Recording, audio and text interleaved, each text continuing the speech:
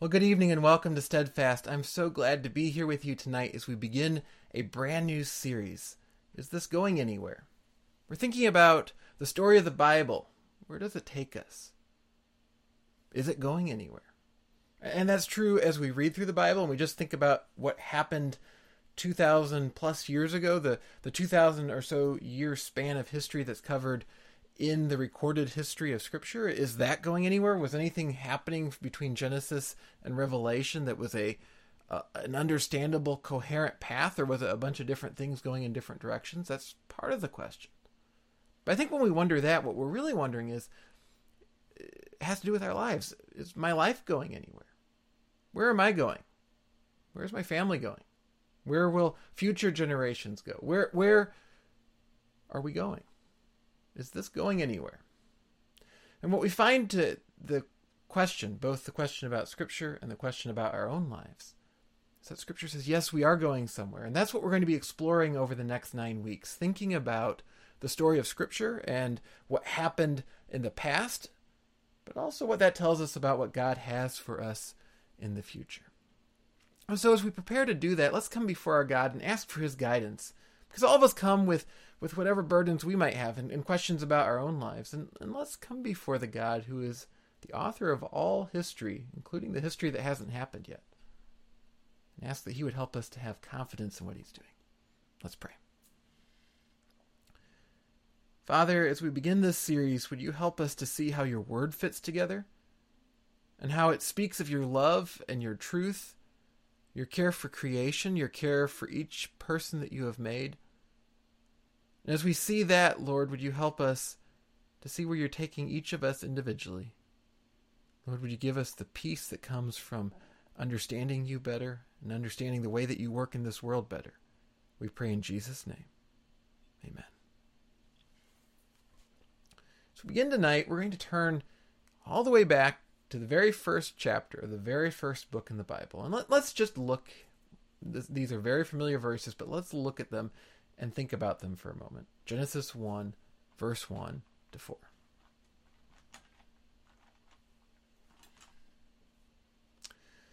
In the beginning, God created the heavens and the earth.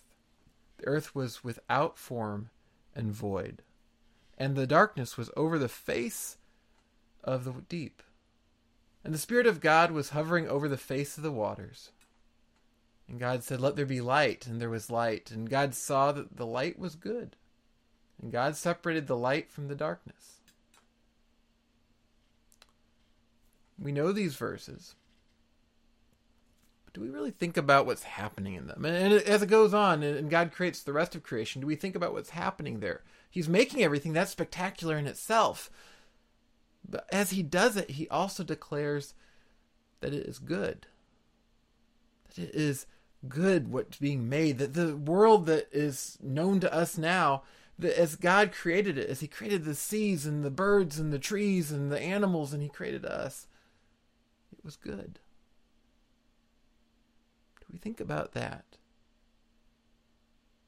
We often get into a bunch of arguments about how to interpret creation, and that becomes our focus about Genesis 1. But let's think about the God who created everything and what he said about it. That it was good. We all love building things. I think what it is that we enjoy building may vary, but having something that we can complete. I remember as I was in seminary and early as a pastor, I noticed that a lot of pastors ended up, say, making woodcraft of some sort because it gave them something they could take off from work and do and complete. Many of us have jobs that never seem to complete things. Maybe you're in customer service. Maybe you're a teacher and your students don't seem to be getting things. Maybe there's 1,000 different things. You're a mechanic and it seems like every day the same kinds of cars come in and they're always broken. A lot of times we spend time doing something and it feels more like we're running on a treadmill than going anywhere. And certainly that's true sometimes in ministry as well. You see people suffering and hurting and at times you can feel like, are we actually going anywhere? Is this going anywhere? And so I noticed with pastors oftentimes they would find some kind of thing they could build that you could take from beginning to end and say it's done. One of the pastors that mentored me, he was constantly building really amazing woodworking products because he needed something he could complete in a world where everything felt so uncertain. And he became quite good at it, but he became quite good at it because he needed to complete something. He was also a very good pastor, but oftentimes that work keeps going. So we love to complete something. I know for myself, I'm not good with that sort of thing, but I enjoy, for example, when I need to take a break, I'll often program something. And I was thinking of this over the last few weeks because we've come up to the 2-year anniversary of the relaunch of faithtree.com, and how excited I was as I put it together, and I put in the different features for weather and news and all that sort of stuff, and then created the user manual for it and had people beta testing it, and I think some of the people watching tonight use it, and it felt so good when it was done because here was this thing I created, and I looked at it and I thought, this is finally good. I like it. It does what I want it to do. And yet, I think most of us probably look at the things that we make, and I can certainly say that about the things that I make, and I look back and I think they're good, but they could be better. I know the flaws. When we make something, we know what didn't quite turn out right. The bug in the software, the piece of wood that doesn't quite go together, the paint that doesn't quite flow in the picture. We know these things. But when God looked at his world, he saw that it was good. When he completed his world, he saw even more. Take a look at verse 31 of Genesis 1. It says, "And God saw everything that he made, and behold, it was very good, and there was evening and there was morning the 6th day." Notice we hear it was good, it was good, it was good. But as God creates human beings and gives them this world that he has made and says, go and take care of my world, what does he say? He looks at his creation and he says, it was very good. This isn't a world that's a beta version of the world. This wasn't a world that could have been better if God had spent more time on it. This wasn't a world that was a prototype for World Plus that God was going to come out with later. This was a very good world. A world exactly as God intended. This was good. And part of what made it so good was the relationship that human beings had with God. God created us to relate to him, to actually have fellowship with him. And sadly, we get to the part where things start to break down and we see what was lost in the way it talks about God and human beings. Take a look at Genesis chapter 3, verse 8. It says of Adam and Eve, they heard the sound of the Lord God walking in the garden in the cool of the day. And the man and his wife hid themselves from the presence of the Lord God among the trees in the garden. So God comes down to dwell with his people. He manifests himself. Somehow it's unimaginable. I mean, how do we get our minds around that? People have come up with all kinds of different theories on that. Was it Jesus before the incarnation? Was God somehow making his presence known in some other way, like he did for the Israelites when he appeared as the cloud, the pillar of cloud and the pillar of fire? Maybe. We don't really get into the details, and that doesn't really matter. What matters is that Adam and Eve experienced a time when they dwelt with God. He walked with them in the garden. He gave Adam instruction on how to live, and Adam and Eve, for some period of time, unspecified, knew what it was like to have a relationship with God in which he would come in the cool of the day and walk with them in the garden. It uses the same language that the Old Testament uses over and over again to speak of those who had the closest relationships with the Lord. And that would make sense because before the fall, before sin entered the world, human beings were experiencing the closest relationship they possibly could with God. There wasn't any unholy nature in us that was pulling us away from God. And so, for example, later on when we hear about Enoch being taken up, not experiencing death because he was, at least amongst people, a righteous man, it says that he walked with the Lord. And we see that over and over again, speaking of those who were most righteous, who followed the Lord most closely. Here God comes and walks with Adam and Eve. But as I said, we learn a bit more about what was going on in the garden in chapter 3, where we also learn that Adam and Eve have sinned. And we see how it devolves very, very quickly. It goes from this perfect, very good creation that God has made into a place that's just filled with blame and broken relationships. And we see that as we turn on in chapter 3. It says, the man said, the woman who you gave to be with me, she gave me fruit of the tree and I ate. And there we see Adam blaming Eve for this fall. And then it says, then the Lord God said to the woman, what is this that you have done? The woman said, the serpent deceived me and I ate. Notice here, we go from a perfect world, a world in which everything is made as it ought to be, to a world in which God's creatures blame him for the brokenness of the world that we've introduced. Adam and Eve can't even obey the one commandment that God has given them. What does Adam say? What's the very first thing that comes as a form of explanation for sin?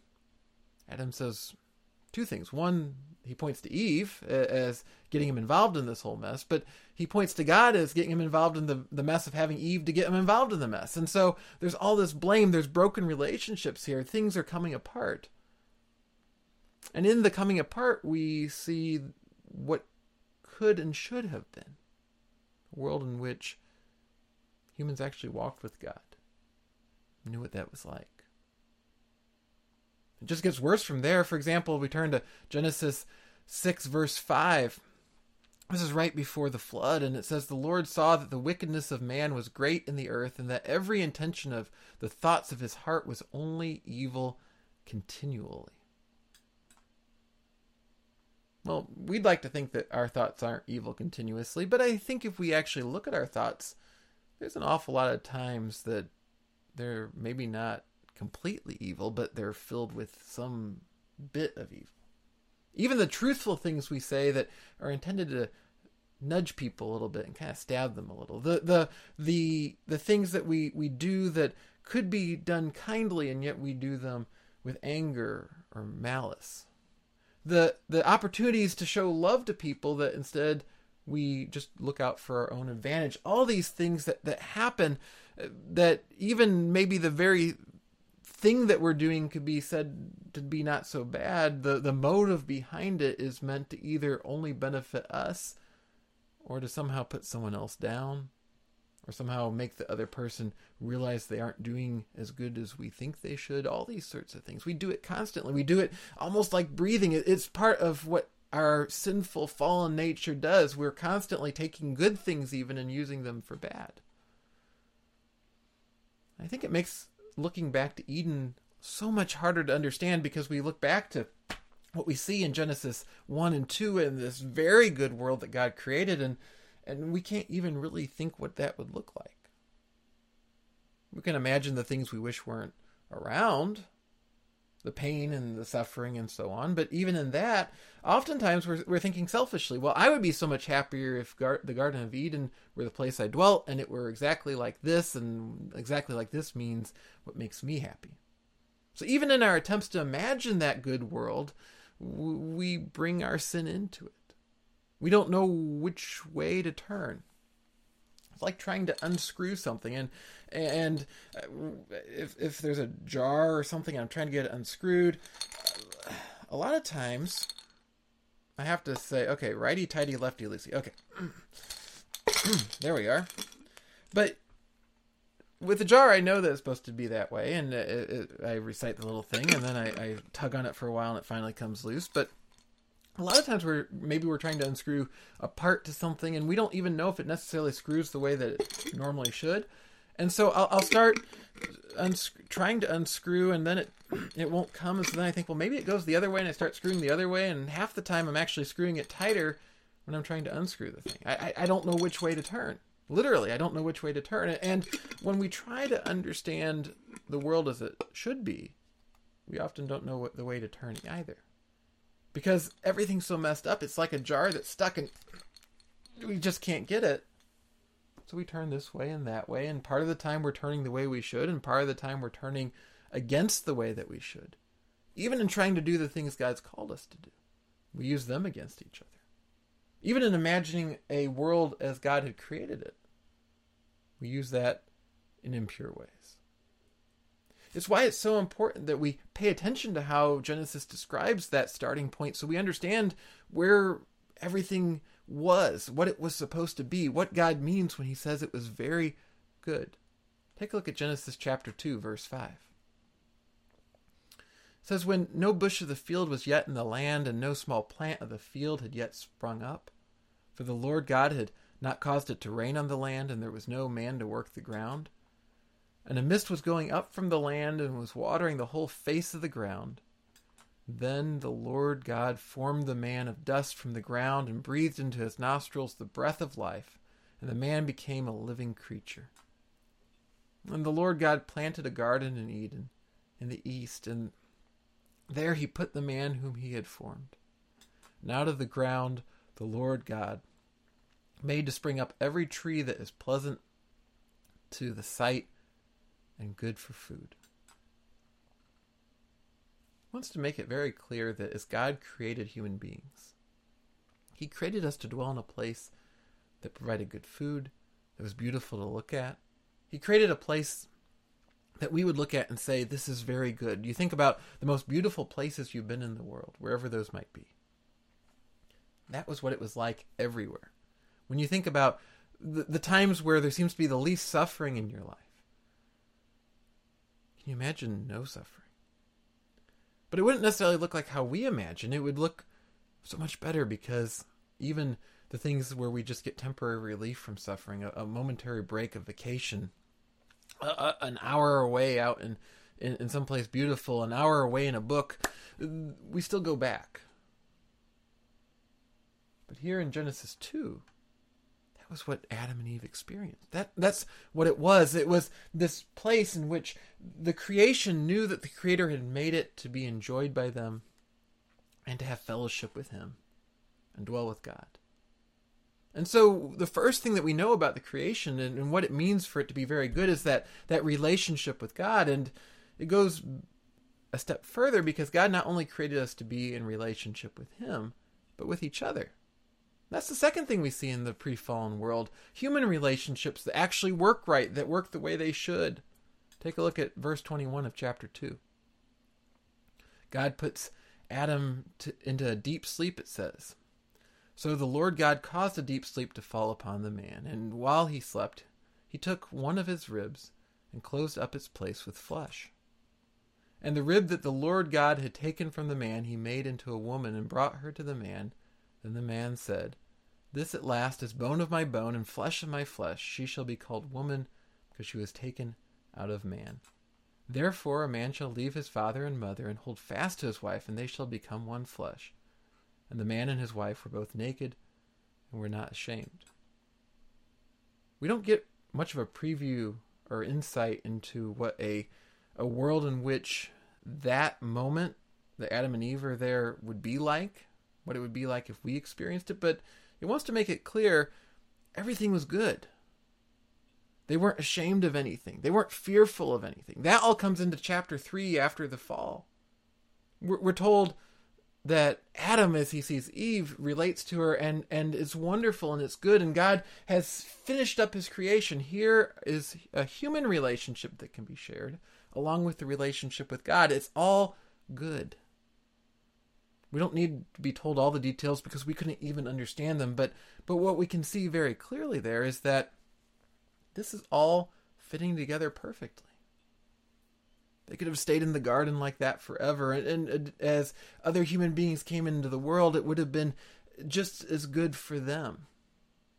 Adam doesn't look at Eve and say, oh no, she's going to constantly be demanding things of me. He doesn't say, oh no, she's going to go harvest things that she shouldn't and give them to me and trick me into sinning against the Lord. He doesn't say anything like that here. He just looks at her and says, wow, isn't she wonderful? This is great. And when we think about human relationships in general, all the people we know and we relate to, that's how it should have been. That to everyone that we relate to, it would have been good. And yet even in our best relationships, even in amongst those that we're closest to, we find the effects of the fall breaking down, and it's a constant struggle, right? We struggle and we seek to get along with people, but we have to constantly overcome our own fallenness and the fallenness of other people. And we see that in what we referred to earlier in Genesis 3. Think about what happens. As soon as sin comes into the world, what happens? Adam points the finger at Eve. He'd just been declaring how wonderful she was. Now, whatever amount of time later passes before sin enters into the world, now he looks at her and all he can think is, God, you gave her to me and she's gotten me into trouble. Not that he got himself into trouble, that he went ahead and ate what Eve gave him. Not even, as many commentators have suggested, that maybe Adam either didn't properly convey to Eve all the details, although she knew that she wasn't supposed to eat the fruit. She says that. But God had spoken it to Adam. Adam won't take any responsibility for that. No, he just sees her as someone to blame. And she sees the serpent as someone to blame. And human relationships are broken. And so it is, as the relationship with God is broken, so are the relationships with other human beings. And we don't need to dwell on that too much because we all understand it. We all have friends and family maybe that we talk to very little or not at all because the relationships are broken. People that we dread to talk to because even if we care about them deeply, we know it's going to be hard. We all understand that because we all experience that. And as we look at that, the fact that we know that doesn't feel right and we wish it were different should remind us that when we read Genesis 2, it wasn't that way. It's what we wish for. It's that situation where everyone could harmoniously get along together. Now, again, we import our own sinful nature into that, and so we look at Genesis 2 and think about the people around us and think, well, if those people were Genesis 2 people, they'd do this or that for me. They'd make my life easier. And in truth, what we see in Genesis 2 is something a little different than that. Because we wouldn't be simply thinking about how we get other people to serve us, but how we mutually serve each other. That's what Adam is thinking at first when he sees Eve. That's what Eve surely is thinking as she sees Adam, is that we serve each other. We come before the Lord together. We experience these things together. And it goes from there. We read in Genesis 4, Cain and Abel. So now we get the example of the first human siblings and how they interact. And of course, we know that ends very badly. Cain murders Abel. That's not good, obviously. Later on, we get Lamech, whom we talked about a few months ago in another series, and how he murders someone and brags about it. We see life breaking down.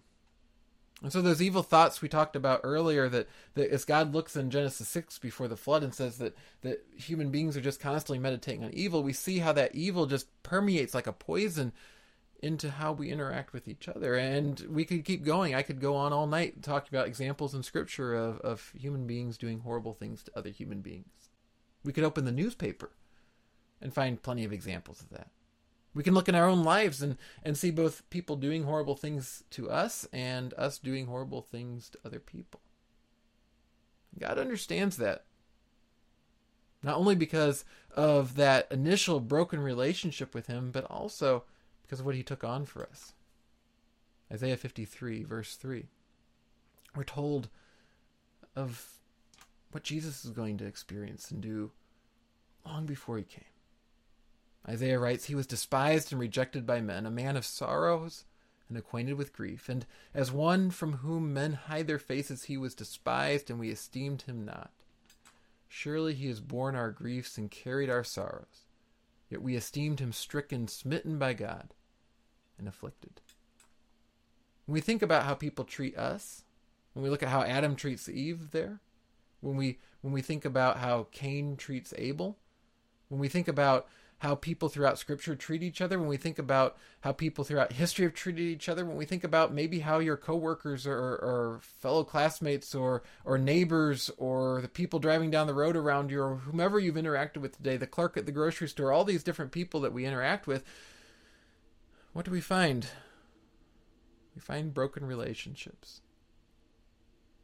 Just like what we see in Genesis 3. So where are we going? Well, it seems like we're going in the wrong direction, doesn't it? It seems like we're taking the jar and we're just screwing that lid on tighter. We're not getting anywhere closer to loosening it because we just keep treating each other horribly. We keep finding new ways to treat each other horribly. Where are we going? We get a sense of that in what God commands us to do and to be as His people. When Jesus was asked what the greatest commandments were, we read this in the Gospels. Mark chapter 12, verse 28 to 31. And one of the scribes came up and heard them disputing with one another, and seeing that he answered them well, and asked him, "Which commandment is the most important of all?" Jesus answered, "The most important is, Hear, O Israel, the Lord our God, the Lord is one. And you shall love the Lord your God with all your heart, and with all your soul, and with all your mind, and with all your strength. The second is this, you shall love your neighbor as yourself. There is no other commandment greater than these." And those weren't new at the time of Jesus. He's not surprising them by saying this. These commandments are given in the Torah and the first 5 books of Scripture, in the law. But if we think about it, it goes back even further. What do we see as the breakdown that happens in Genesis 3? We see a lack of love of God, not obeying him, not following him, and allowing that relationship to come apart. And then the relationship between the two human beings, Adam and Eve, coming apart. A lack of love of God and of neighbor. So from the very beginning, as sin enters into the world, we see by negative example how important these things are. And when we think about our calling as Christians to be those who love our neighbor and love God, we see that God is calling us to go back to the starting place, to where it was when Adam and Eve related well to each other and to him, and to let people taste a little bit of that. To speak of what should be, but to do more than to speak of it, to actually live it. When people see us acting out of love of God and of neighbor, is transformative. Because as we're trying to twist off this lid and we don't know which way to turn, we just struggle and we make it more and more of a mess. And I suppose if I kept turning this long enough, I might make it so I couldn't get it off at all. God says, start at the starting point. Look back to what I made. Before I gave all the law and all the intricacies and all the details, and there's all the prophecies and there's all the history and everything else and all the things that we add on, all the things that we value in the experience of the church, before we get to all that, if we just think about for a moment what was very clear in Genesis 2. Genesis 2 shows us a people, if we can speak of them as a people yet, there's only 2 of them, but a people who know how to love each other and to love God. That's where we're supposed to go back to. It's not easy, is it? If it were, we'd just snap our fingers and do it. But nonetheless, as we meditate on what God created, and we can't get our heads around what it could have been like when it was very good, still, I think we can kind of get a sense. And it can help us to start to be those who help to restore. I'm reminded years ago, my family got a minivan, and I think it was less than a year later, we were at a corner turning, and we had to stop because there was traffic, and the person behind us clearly didn't think that we had to stop, and the next thing we knew, the car behind us was attached to our car and had left a nice little impression in the back of it. And so, like you do, you go through the insurance process, and then you take the van in, or whatever car you might be driving, and so it went to the dealer, and the dealer didn't have an auto body shop, but their sister dealership did, that was a different make, and they sent the car over there, and the car got repainted. They fixed the area that was dented, and it came out, and it didn't look like it had originally. The shape of the metal was different, and the problem was that the repair shop wasn't familiar with that car, because they were a different type of dealership, and they clearly hadn't done their homework, and well, they hadn't looked at the other side of the car that wasn't dented, apparently, but they had made what was originally a curved and textured piece of metal just a flat piece of metal, because they didn't understand what it was supposed to be. And so often as we seek to live as people and as Christians, if we confess Christ, but just simply as people, we have a sense that things need to be repaired. We know that some paint needs to be put back on and some dents need to be pulled out and so on, but we don't necessarily know how things are supposed to go. And so when we do it on our own, we put the metal back in, but it doesn't fit in place right, because we're pulling it out, but we don't know where we should pull it out to. We need to actually look at what was. If we want to understand where we're going, if we want to understand, is there a purpose to our lives? Is there a purpose to the span of the history of the universe? We need to start by looking at where it was in Genesis 2. Where it was in Genesis 1 when God declared it very good. Because, you see, even the best auto body shop can't restore a car perfectly. That's why we all hate when our cars get hit, because it seems like it's always a hassle. But Jesus does perfect restoration. When we study something to restore it, to fix it, what do? We're studying what it was supposed to be, how it was supposed to look, how it was supposed to work. And God calls us as a people that are restorative to the world to look at his purpose, to look at how he intended things to be, and then even in our current sinful state, to do everything we can to be conformed to him. Because he gives us his spirit to shape us.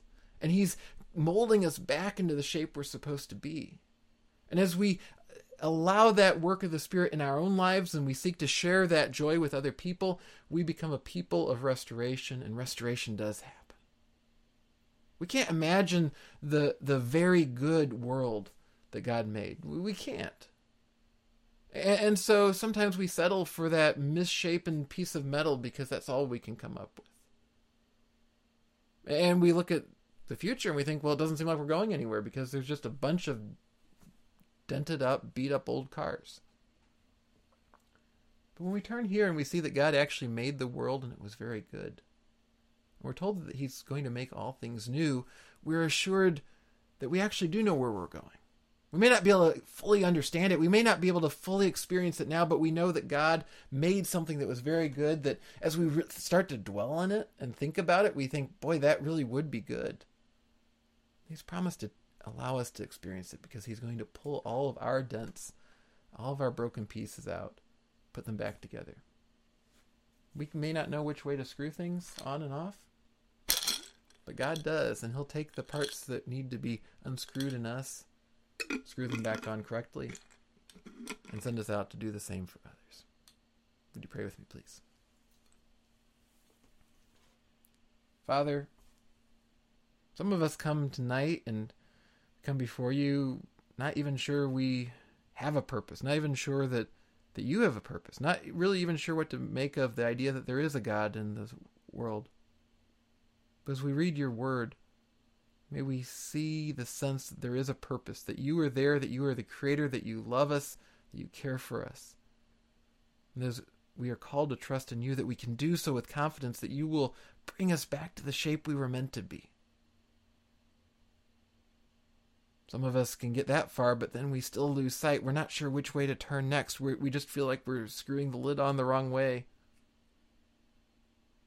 Lord, would you help us to see how in this example from Genesis 2, in a world in which human beings could dwell in wonderful relationship with you and with each other, that you have shown us what it means to live in a very good world.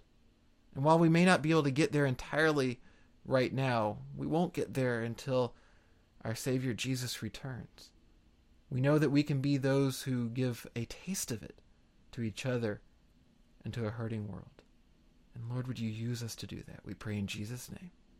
Amen. I hope this was an encouragement to you as we start to go through God's Word in the big picture version, thinking about how it all plugs in. And if it was, would you give us a like or a share?